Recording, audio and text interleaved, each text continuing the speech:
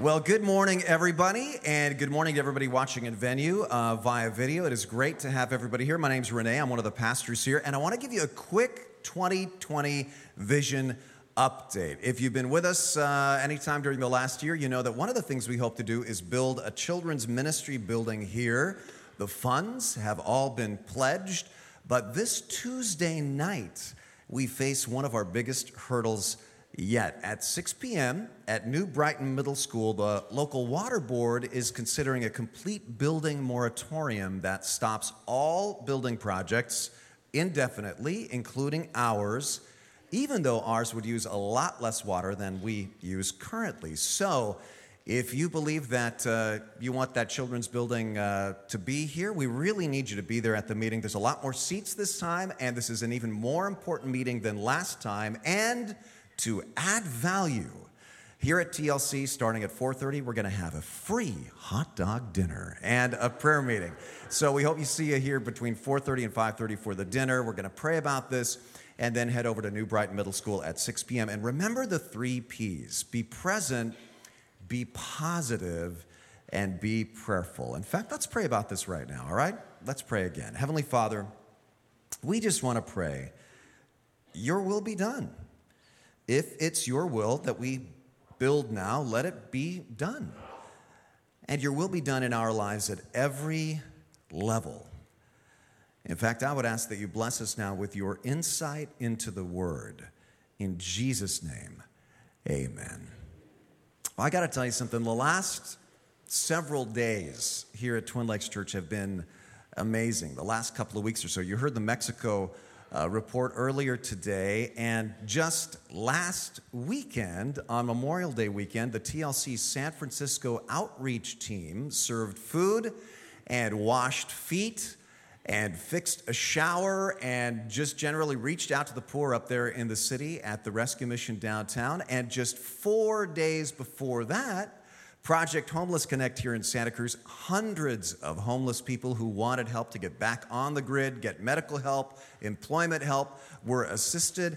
And the organization that contributed by far the most volunteers to this was, guess what? Twin Lakes Church, that's right. And just 3 days before that, at the world's biggest garage sale here at TLC, over $48,000 was raised, enough to feed nearly 200,000 people. Isn't that awesome? I'll tell you, as one of your pastors, I am just so delighted to see the love of Jesus going out into our communities. And that's just the stuff in the last few days through Twin Lakes Church. That's not to mention the other great things that other great churches here in Santa Cruz are doing. That's pretty cool when churches do stuff like that, isn't it? But sometimes churches are not like that. Sometimes we go bad. Sometimes we go toxic. Sometimes you could ask 100 people in a room who are not Christians and ask them, why not? And a large percentage will say, I'll tell you why. Because of those headlines. Or because of the Crusades. Because of the violence against the Jews in the name of Christ, because of the witch trials in the name of Christ, because of the televangelist scandals, because of the priest abuse scandals, because of what I call toxic faith. Now, what does the Bible have to say about toxic faith? You know what? You can actually not find another ancient book more critical of religion than the Bible. Over and over and over again, the Bible warns against toxic faith. When the place to heal becomes the place that hurts, Jesus warns about it. John warns about it. Jude warns about it. And in today's scripture, the Apostle Paul warns about it. Grab your message notes inside your bulletins that look like this. Strong Grace is our verse-by-verse series in the book of 2 Timothy in the Bible. And this morning we'll see that Paul talks about recognizing and curing toxic faith. Religion as a force is so powerful. But that's why when a religious leader goes bad, it's bad. There was a monk named Peter the Hermit in the early Middle Ages. He was not an official priest of any kind of a church, but he was a stirring, electrifying preacher, and he led 40,000 poor peasants into battle during the First Crusade. 40,000 poor people, and they were almost all slaughtered. Except, ironically, for Peter the Hermit, who survived and slinked back to Europe and then did it all over again. And to me, that right there is a sad icon of a toxic religious leader who just brings destruction. And the Apostle Paul warns Christians that this sort of thing is coming. Do you remember the context for this book of the Bible, 2 Timothy? Paul is writing one last letter before he is beheaded by Nero in Rome. He knows this awaits him. He's in prison. And so he warns Timothy, the pastor of the influential church in Ephesus, about the biggest danger to the church. And you know what's interesting? Paul's sitting there in prison. He knows he's about to be beheaded. And he warns Timothy about the biggest danger to the church. And it's not Nero. It's not persecution. It's not the Roman government. It's not danger from outside. It's abuse from inside. Paul warns they have depraved minds and a counterfeit faith. And he's not talking about the Roman oppressors. He's talking about false leaders inside the church. And the Bible talks about counterfeit faith like this so many times. There's almost a book of the Bible that you can find that doesn't have this inside of it. And yet, again and again and again and again and again and again and again and again and again, Christians fall for counterfeit faith and toxic religious leaders. Why? When we're warned against it so much? Well, for one thing, these guys are extremely sneaky. But for another thing, we don't take all these warnings seriously. We think, I'm not vulnerable. My beautiful church is certainly not vulnerable. We think, this isn't talking about me. Or we think, especially here in Santa Cruz, say, whatever you want to believe, whoever you want to follow, that's good. It's all good. It's all good. But Paul tells Timothy, it's not all good, actually. It's not all good. Some of it's really bad. And if you don't see the crazy coming, you could end up following guys like this. And as a pastor, I got to tell you, I am so sorry that toxic faith and toxic churches and church leaders have hurt some people in this room. I'm sure of it, sadly. But this is never what Jesus intended church to be. Church was meant to be a gathering, a community, a family that is positive, that is healing, that's encouraging, and to assure that it stays that way. You and I have to hear what Paul has to say about the symptoms, the characteristics, and the cures for toxic faith. So first, symptoms of toxic faith. In Adam Nye's excellent message last weekend, we saw that Paul told Timothy not to attack people, right? Not to get into big blow-up arguments, not to be uncivil. But in this passage, Paul says, that will not always be easy. Verse 1 of 2 Timothy 3, he says, but mark this, there will be terrible times in the last days. People will be lovers of themselves, lovers of money, boastful, proud, abusive, disobedient to their parents, ungrateful, unholy, without love, unforgiving, slanderous, without self-control, brutal, not lovers of the good, treacherous, rash, conceited, lovers of pleasure rather than lovers of God, having a form of godliness, but denying its power. Have nothing to do with such people.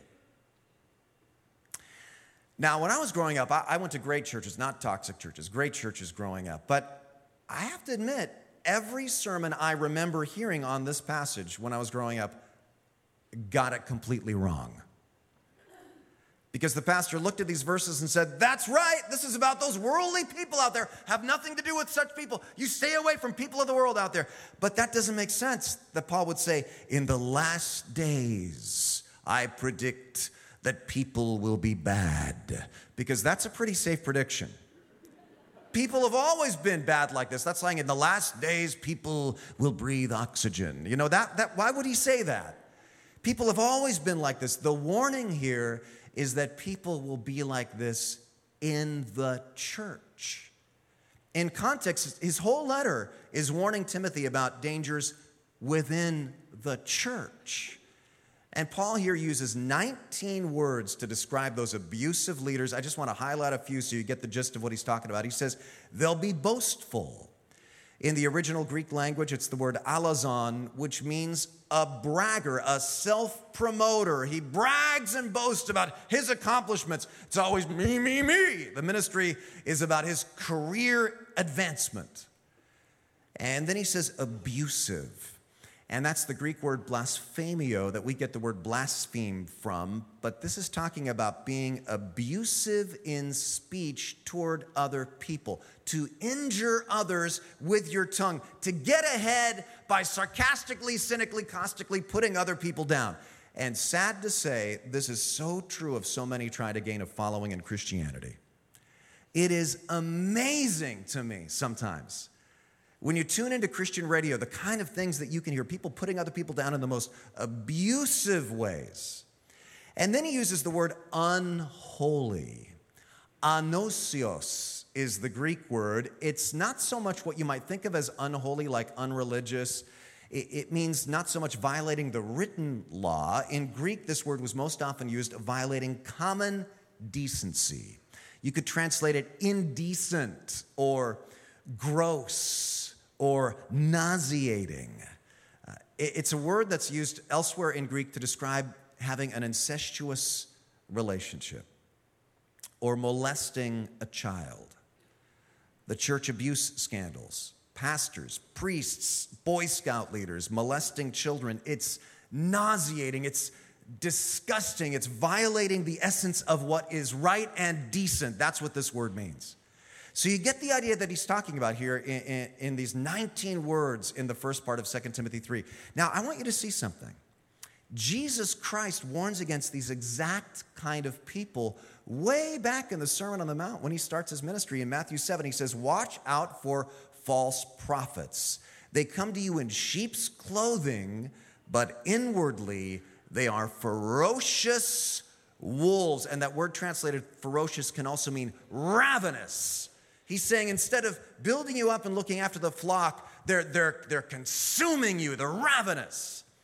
But then Jesus says, here is the way to spot them. And what does he say? By their what? By their fruit, you will recognize them. What does Jesus mean by their fruit? You'll recognize them. He does not mean by their results, by their flashy ministry, because in the very next verse, people come up to Jesus and say, but in your name we did miracles. In your name we cast out demons. In your name we had successful ministry. Jesus says, depart from me, I never knew you. So what does he mean by fruit? Well, Paul talks about it in Galatians 5. He says, but the fruit of the Spirit is love, joy. In fact, let's read this together. Tell me what the fruit of the Spirit are. Say it with me. Love, joy, peace, patience, kindness, goodness, faithfulness, gentleness, and self-control. Did you notice something? Did you notice how these words are all the exact opposite of the kind of person Paul described in 2 Timothy 3? These people aren't abusive in speech, they're gentle. These people aren't rash and out of control, they have self-control. Jesus says, if the people you're listening to, if their character is like this, give them a listen. But if they're like this, stay away. What are they like in their character? Is their faith producing in them? And you have to ask yourself too, is my faith producing in me love and joy and gentleness and self-control? Or is it producing self-promotion and mean language and rashness and stress and tension? Now, he uses 19 words. That's a little bewildering, but there's an overarching theme here. Did you notice? One word Paul repeats over and over again, and it's the word love. It's really all about false loves. And I want you to get this. We are always motivated by what we love. Always. And that's why the answer to changing your behavior is never a set of rules. It's changing what you love. And this is the whole point of Jesus. See, God didn't just send rules. He sent his only begotten Son so that we could love him. And that's what changes us. By contrast, Paul says these people are lovers of self in verse 2. Like, the universe revolves around me and my ideas. My only agenda is me. You get in my way, you get stepped on, and everybody's jumping out of their path because they just are self-promoting self-lovers. And then they're lovers of money. You know, they say they're in the ministry, but what they really love is money. I saw somebody sent me an email that had a picture of this board game the other day. Look at this. It's called Fleece the Flock. And it's a lot like Monopoly, but the box says, object of the game, to compete with other televangelists in procuring assets and followers. And one of the squares says, get a stretch limo, 100 grand. This is an example of the kind of thing it talks about. And you know, this is exactly what these false teachers in Ephesus were playing. Fleece the flock, lovers of money. And Paul says they're lovers of pleasure rather than lovers of God. He nails them. It's all about who or what do you love. But toxic faith doesn't get that you got to change your love and love God from the inside out. Toxic faith is all about the externals. Page 2. Here's some characteristics of toxic faith. Here's some of the forms it can take. Because people get fooled because it can be kind of slippery. It seems very holy. It's kind of hard to pin down. And so Paul says, you got to run when you see this start to happen in your church. You run when you see this happening. If you ever see this happening here at Twin Lakes Church, all right? He says, here's 4 characteristics. First, an emphasis on external behavior. An emphasis on external behavior and compliance. Great verse. Paul says these people in verse 5 are holding on to a form of godliness, although they've denied its power. I want to show you the same verse in the New Living Translation, and let's all read this one together. Let me hear you. They what? Act religious, but reject the power that could make them godly. What does this mean? Well, in my observation, there's both a liberal version of this and a conservative version of this. The conservative version of this is legalism, right? My own wife went to a very fundamentalist college where they taught that it was wrong for women to wear pants. How many women are sinning right now? It was wrong for women to wear pants. You had to wear dresses unless it was below freezing. Then it was acceptable to wear pants. So how did they know? Well, at the college, they had the official thermometer in the courtyard outside. You think I'm kidding. I'm not. And only if on the official thermometer at 8 a.m. precisely, it was below 32 degrees, could the females at the college wear pants that day. Now, of course, this put you in a bind because to even check on the thermometer outdoors, you had to what? Go outdoors. And presumably you had to be dressed to go outdoors. And so you had to put on a dress and then check the temperature, and then maybe you could go back inside and change into pants. And they took this very seriously. In fact, my wife almost got kicked out for breaking these rules. She was actually called to a meeting of the board of the college. And she had broken a couple of these rules like that. I mean, it's hard to believe, but they literally said, we're sorry, but you wore pants to check the thermometer. You're clearly out of the will of God, you know. And by a 1-vote margin, she stayed at that college. Now, in liberal churches, you see the same kind of thing, but it's in an overemphasis on ritual sometimes. I went to a church once in Europe that was amazing. Spectacular, vaulted ceilings, perfect ancient ritual, robes, a cappella choir, the Eucharist in silver vessels that were so impressive. But afterwards, I was talking to one of the pastors, and it dawns on me, this guy actually doesn't believe in God or the Bible or anything. But he loved the ritual as a piece of art. I mean, he was into it, a form of godliness, but denying its power. And here's the thing, Paul says they reject the power that could make them godly. What power? God's grace. See, listen, follow this logic. If you're in a religious system that is focused on the externals, whether it's legalistic or ritualistic, you never really change on the inside. Why not? Because you're always pretending you're already okay. No one can admit they're broken, so no one can get healed. So you just get sicker and sicker inside your legalistic or ritualistic shell. Next characteristic is preying on the weak. Preying, P-R-E-Y, not P-R-A-Y. Preying on the weak, verse 6. Fascinating verse. They're the kind, he says, who work their way into people's homes and win the confidence. See, it's a con game. Win the confidence of vulnerable women who are burdened with the guilt of sin and controlled by various desires. Now, let me very quickly say, he is not saying women are all weak. Paul's often accused of being misogynist, but remember, he starts out this book talking about the two best examples of faith he can recommend to Timothy, and they're two women named Lois and Eunice. He's talking here about how these false teachers in Ephesus have been working their way into homes, preying on vulnerable, lonely, guilty women. He says they worm their way into homes. Let me show you something amazing. I couldn't have shown you this just 2 years ago. Recently discovered by archaeologists in Ephesus are the interiors of many homes in Ephesus from the time of Paul. Look at this. They have unearthed how Ephesians lived, and they lived well. These Ephesians houses are beautiful. They're terraced. They're well decorated. They have mosaics on the floor. They've got paintings on the walls. They have indoor plumbing, kitchens, living rooms, dining rooms. They even have what we would call media rooms. Only instead of a widescreen TV and a sound system, they have little stages. And what they would do is bring in a little acting troupe or musicians or lecturers into their homes to entertain them.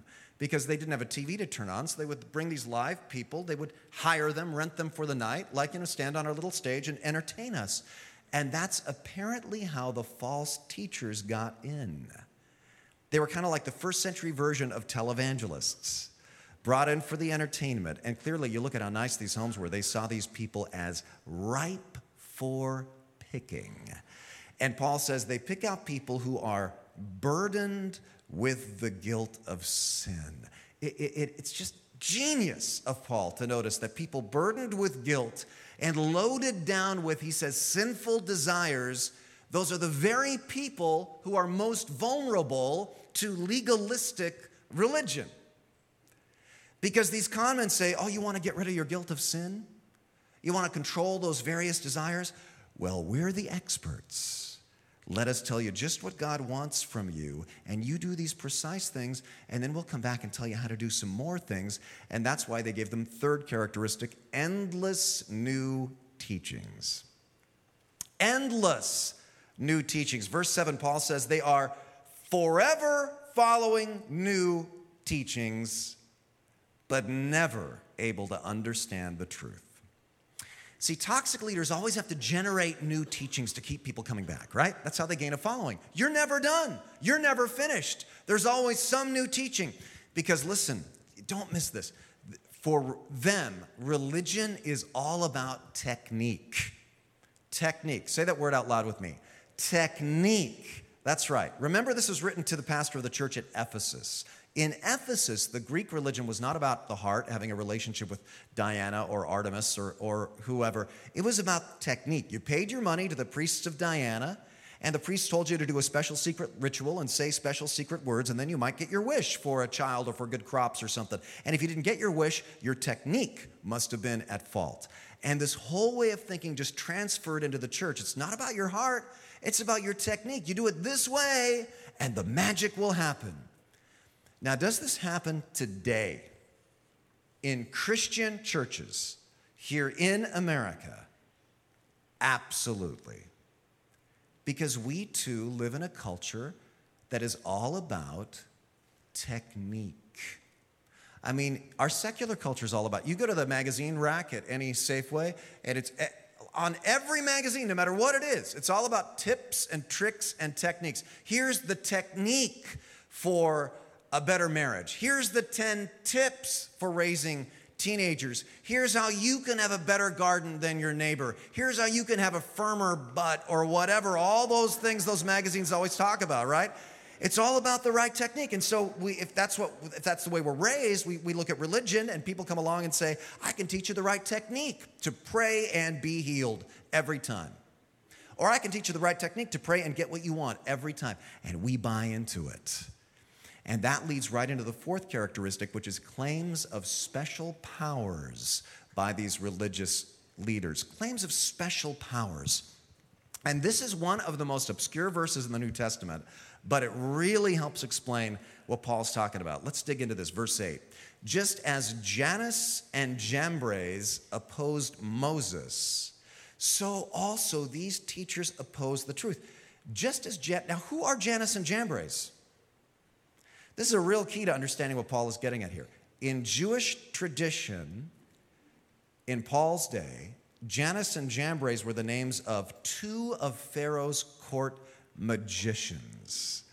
It's a great story. In this picture, that's them up on the right-hand corner in the silver, and the guy standing behind him in the red. What these guys do is fake miracles to match Moses' real miracles. Like his staff turns into a snake, they do that too. And then when the Israelites leave Egypt, Jannes and Jambres join the Israelites and pretend to be converts. But then when Moses is away up on Mount Sinai, these magicians lure the Israelites back into paganism. Let's all worship the golden calf together. Give us all your gold, ladies and gentlemen. We'll connect you to God. And they even lead Aaron and Miriam astray. And Paul says the false leaders in the church are just like Jannes and Jambres. Flashy ministry, new teachings, miracles, collect all your gold and lead you astray. But Paul's going, that's not Jesus. That's Jannes and Jambres. So you see all these characteristics. You know what they all have in common? They're all a denial of God's grace.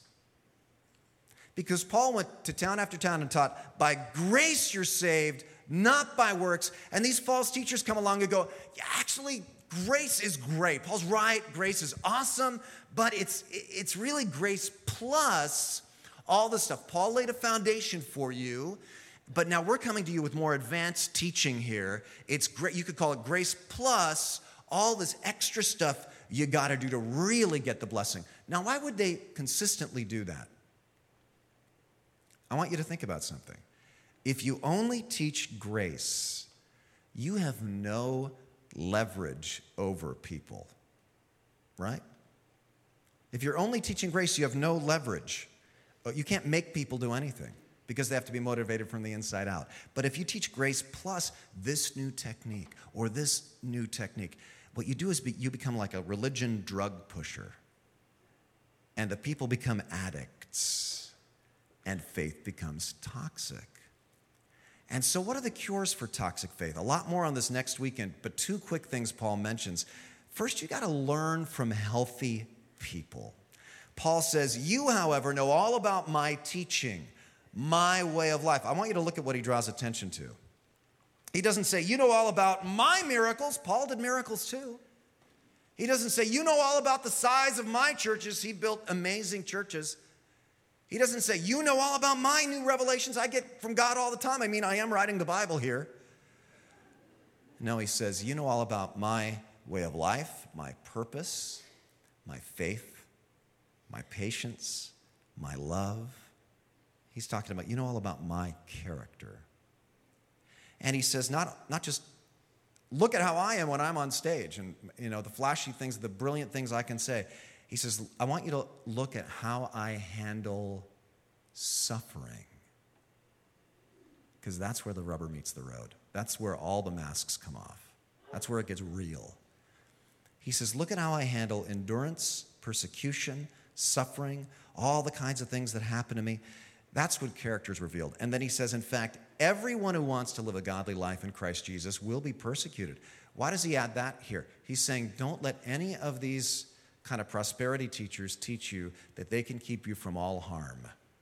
Because hard times come to everybody, especially if you're choosing to be a follower of Christ Jesus. Now, in the next verse, he says, false teachers will prosper for a while, but he says, ultimately, they're all flashes in the pan because their error becomes obvious and people fall away. But in the meantime, they cause plenty of damage. So stay alert, stay focused on healthy people, hang out with them, and then learn from God's word. Stay in the Bible. Why? Because listen, the more you know, you know how they tell you got to install antivirus software on your computer, right? That's a good idea because viruses come in. Knowing the Bible is like installing antivirus software in your brain. The more you know the Bible, the less you're going to be led astray by false religious con men. Paul says to Timothy, but as for you, continue in what you've learned and have become convinced of, because you know those from whom you learned it and how from infancy you've known the Holy Scriptures. Listen, you read about the crazy stuff that's happened in church history, right? Some of the nutty, horrible things that happened during the Crusades or whatever other area. And I don't know about you, but I read these parts of history and I go, Christians did that? Seriously? Did they not read the Bible and see what Jesus, did they not see that Jesus said to do the opposite of this? Well, the answer is no, they didn't. If you look at the eras in church history where things have really gone bonkers, in those eras, they tended to be eras where the rank and file of the church was not reading the Bible. And they were relying on their leaders to lead them in the right direction. That works, I guess, as long as your leaders are leading you in the right direction. But if they go crazy, then the whole church goes crazy. And you know what worries me is right now we're at a record low in terms of biblical literacy in this country. And that means we are being set up for crazy because we can't see the crazy coming. That's one of the reasons why we put those daily meditations attached there on page 3 to your sermon notes that have something to do with the sermon every week. We say, get into the Word, get into this verse, this verse, this verse. Answer some questions about it. Here's a suggested prayer because we want you to get into the Word. This is why we always, every week, we've got free paperback New Testaments, free paperbacks of the whole Bible that are available to you. If you don't have a Bible, you can pick them up for free. This is why we have classes here, small groups, Wednesday night classes, because we want you to get into the Word because it makes a huge difference. Now, if you're thinking, yeah, Renee, you know what? How do I know that you're not a toxic leader? If you're listening to this, that has got to be what you're thinking. You're going, and how do I know you're just not cleverly bringing all this up as a ploy, as clever misdirection so we don't see that you're evil? Yeah, well, you don't know that. You don't know that. And that's why you have to make sure that you're, not just an audience, but that we're in relationship together and you can see what's my character, what am I like under suffering? And am I teaching according to the Word? This is real. There's a family at this church who were completely involved in a church up in the city that you might have heard of, People's Temple, Pastor Jim Jones. People's Temple started out great. You talk about doing stuff for the poor. They did more for the poor in the city than any other church did. They got recognition in the San Francisco Chronicle, the Oakland Tribune, the Key to the City from the mayor. And then their pastor, this man, Jim Jones, had a vision. Instead of just fixing all the stuff that's wrong in the city, let's start fresh. Let's create paradise in paradise. Let's move to a tropical garden spot. And let's create a community fresh based on God's laws, not human laws. Now, the people that I know who attend here at TLC right now didn't go down there with him, so they weren't there when he told everyone to drink poisoned Kool-Aid, and hundreds died. Now, why didn't they move down there with him? Because they saw, this family tells me, they knew just enough of the Bible. They'd started to get into the Word just enough to see the crazy coming. to know, wow, Pastor Jim Jones isn't preaching the gospel anymore. He's not preaching grace anymore. He's only preaching the new revelations and visions of Jim Jones. And it saved their lives knowing the Bible. See, this doesn't have to be the face of the church. Most churches, this is not the face of the church. It is possible for church to be healthy, to be amazing, to be kind, to be healing, to be wonderful, to be creative. That's how I feel already about this place. I believe that this is the kind of church Jesus came to build. My biggest goal in life is to help lead this church in that direction. But how do you and I make sure this is where it goes? The bottom line is this. You and I need to live a life transformed, that's for sure. You want to be holy, you want to change, but be transformed by God's love, His grace, focused on God's word, because God is all the power you need. And when church is moving in this direction, it can just be so beautiful. You know, as my closing story, I've actually asked Trent Smith to come back up because my closing illustration is a song that Trent wrote about what a healthy Christian community looks like. It's kind of a reminder to himself that church can be healthy. Church can be filled with grace. I love the lyrics of this song, and in a moment I just want Trent to sing it, and I just want you to bathe in this. It's really a prayer. But Trent, before you sing it, why don't you explain to us the story behind this song and how you composed it? I've been around churches since conception, pretty much. And I grew up, my childhood church was in Alaska. It was about 50 people, I guess, maybe, give or take. And like I said, I've been around church. It's not always been awesome, not always a great experience. There were good things too, but apparently 50 people was too many because when I was 12, that church split. Yeah, kind of weird when suddenly you're the only person in your Sunday school class. It's kind of awkward. But my family didn't go to church anywhere when I was in high school, and I found a youth group at another church and tried to kind of fit in there, but those kids had their own friends, and it didn't work out so well. Plus, I was homeschooled, which didn't help. And then I actually ended up going to a really legalistic college, too. In fact, women couldn't wear pants there unless it was 0 degrees. Seriously. Wow. Yeah, sorry. Not to, like, one-up you, but we were more spiritual, clearly. And then I've been on staff at churches since I was 22 years old, and that shows, you see a whole different side of things. And this song came out of a season when I was just feeling like stuck, feeling like I was spinning my wheels in ministry. And also, it seemed like almost every week we were hearing of another marriage in the church that was failing, or family just imploding. And I remember grieving over this and this heaviness, and asking God, like, why? And wondering why are these people waiting until it's too late to ask for help? Why isn't this community somewhere where people can be vulnerable and transparent, and that it's safe and it's okay, and a place to find healing? And I was sitting with my guitar and just thinking about those things, and I felt like God spoke to me and renewed my faith, and sort of gave me a vision for what the community of faith could look like, where He's in the center of it, and where His presence is pervading and overruling. So He kind of restored my faith that day, and so this song came out of that.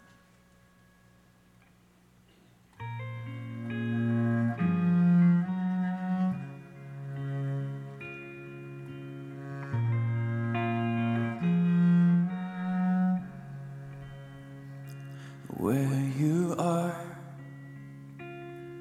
there's comfort and forgiveness, clarity and purpose, where you are. And where you are,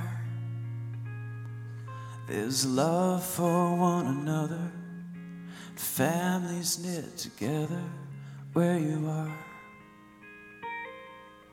So turn our hearts to you, and fill our souls with you. We fix our weary eyes on you, oh Jesus.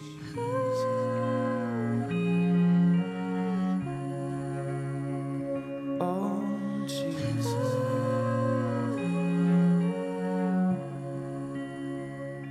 And where you are, there's brokenness and healing, tears and interceding where you are. And where you are, there's passion in our worship, and time together's worth it where you are. So turn our hearts to you, and fill our souls, our hungry souls with you. Oh, we fix our weary eyes on you, oh Jesus.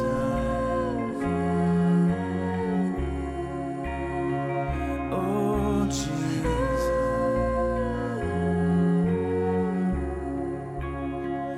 Oh Jesus.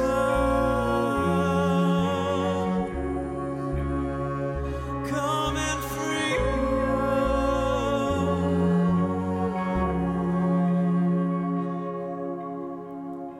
And where you are,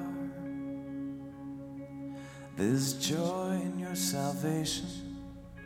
There's grace for every season where you are. And where you are, there's victory and power, and praise will rise forever where you are. So turn our hearts, our stubborn hearts to you, and fill our souls, our hungry souls with you. Oh, we fix our weary eyes on you, Jesus.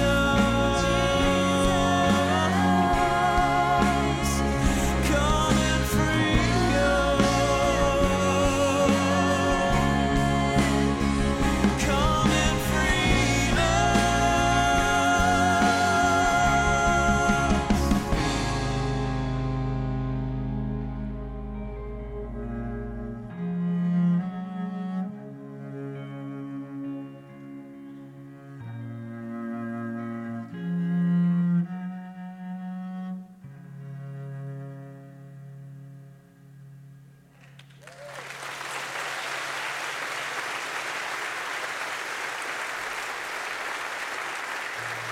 Let's pray together.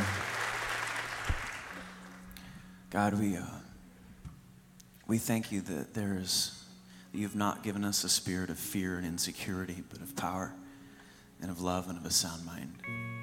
And we pray, Lord, that this place could be a place where people find grace and healing, where people don't wait until it's too late to ask for help and to be human. God, I also pray for anybody who's here this morning who's been burned by people or by a church, who's made themselves vulnerable and been taken advantage of. I pray that your love and your grace would shine in their life this morning. God, we ask you that this would be that kind of place. We pray in Christ's name. Amen.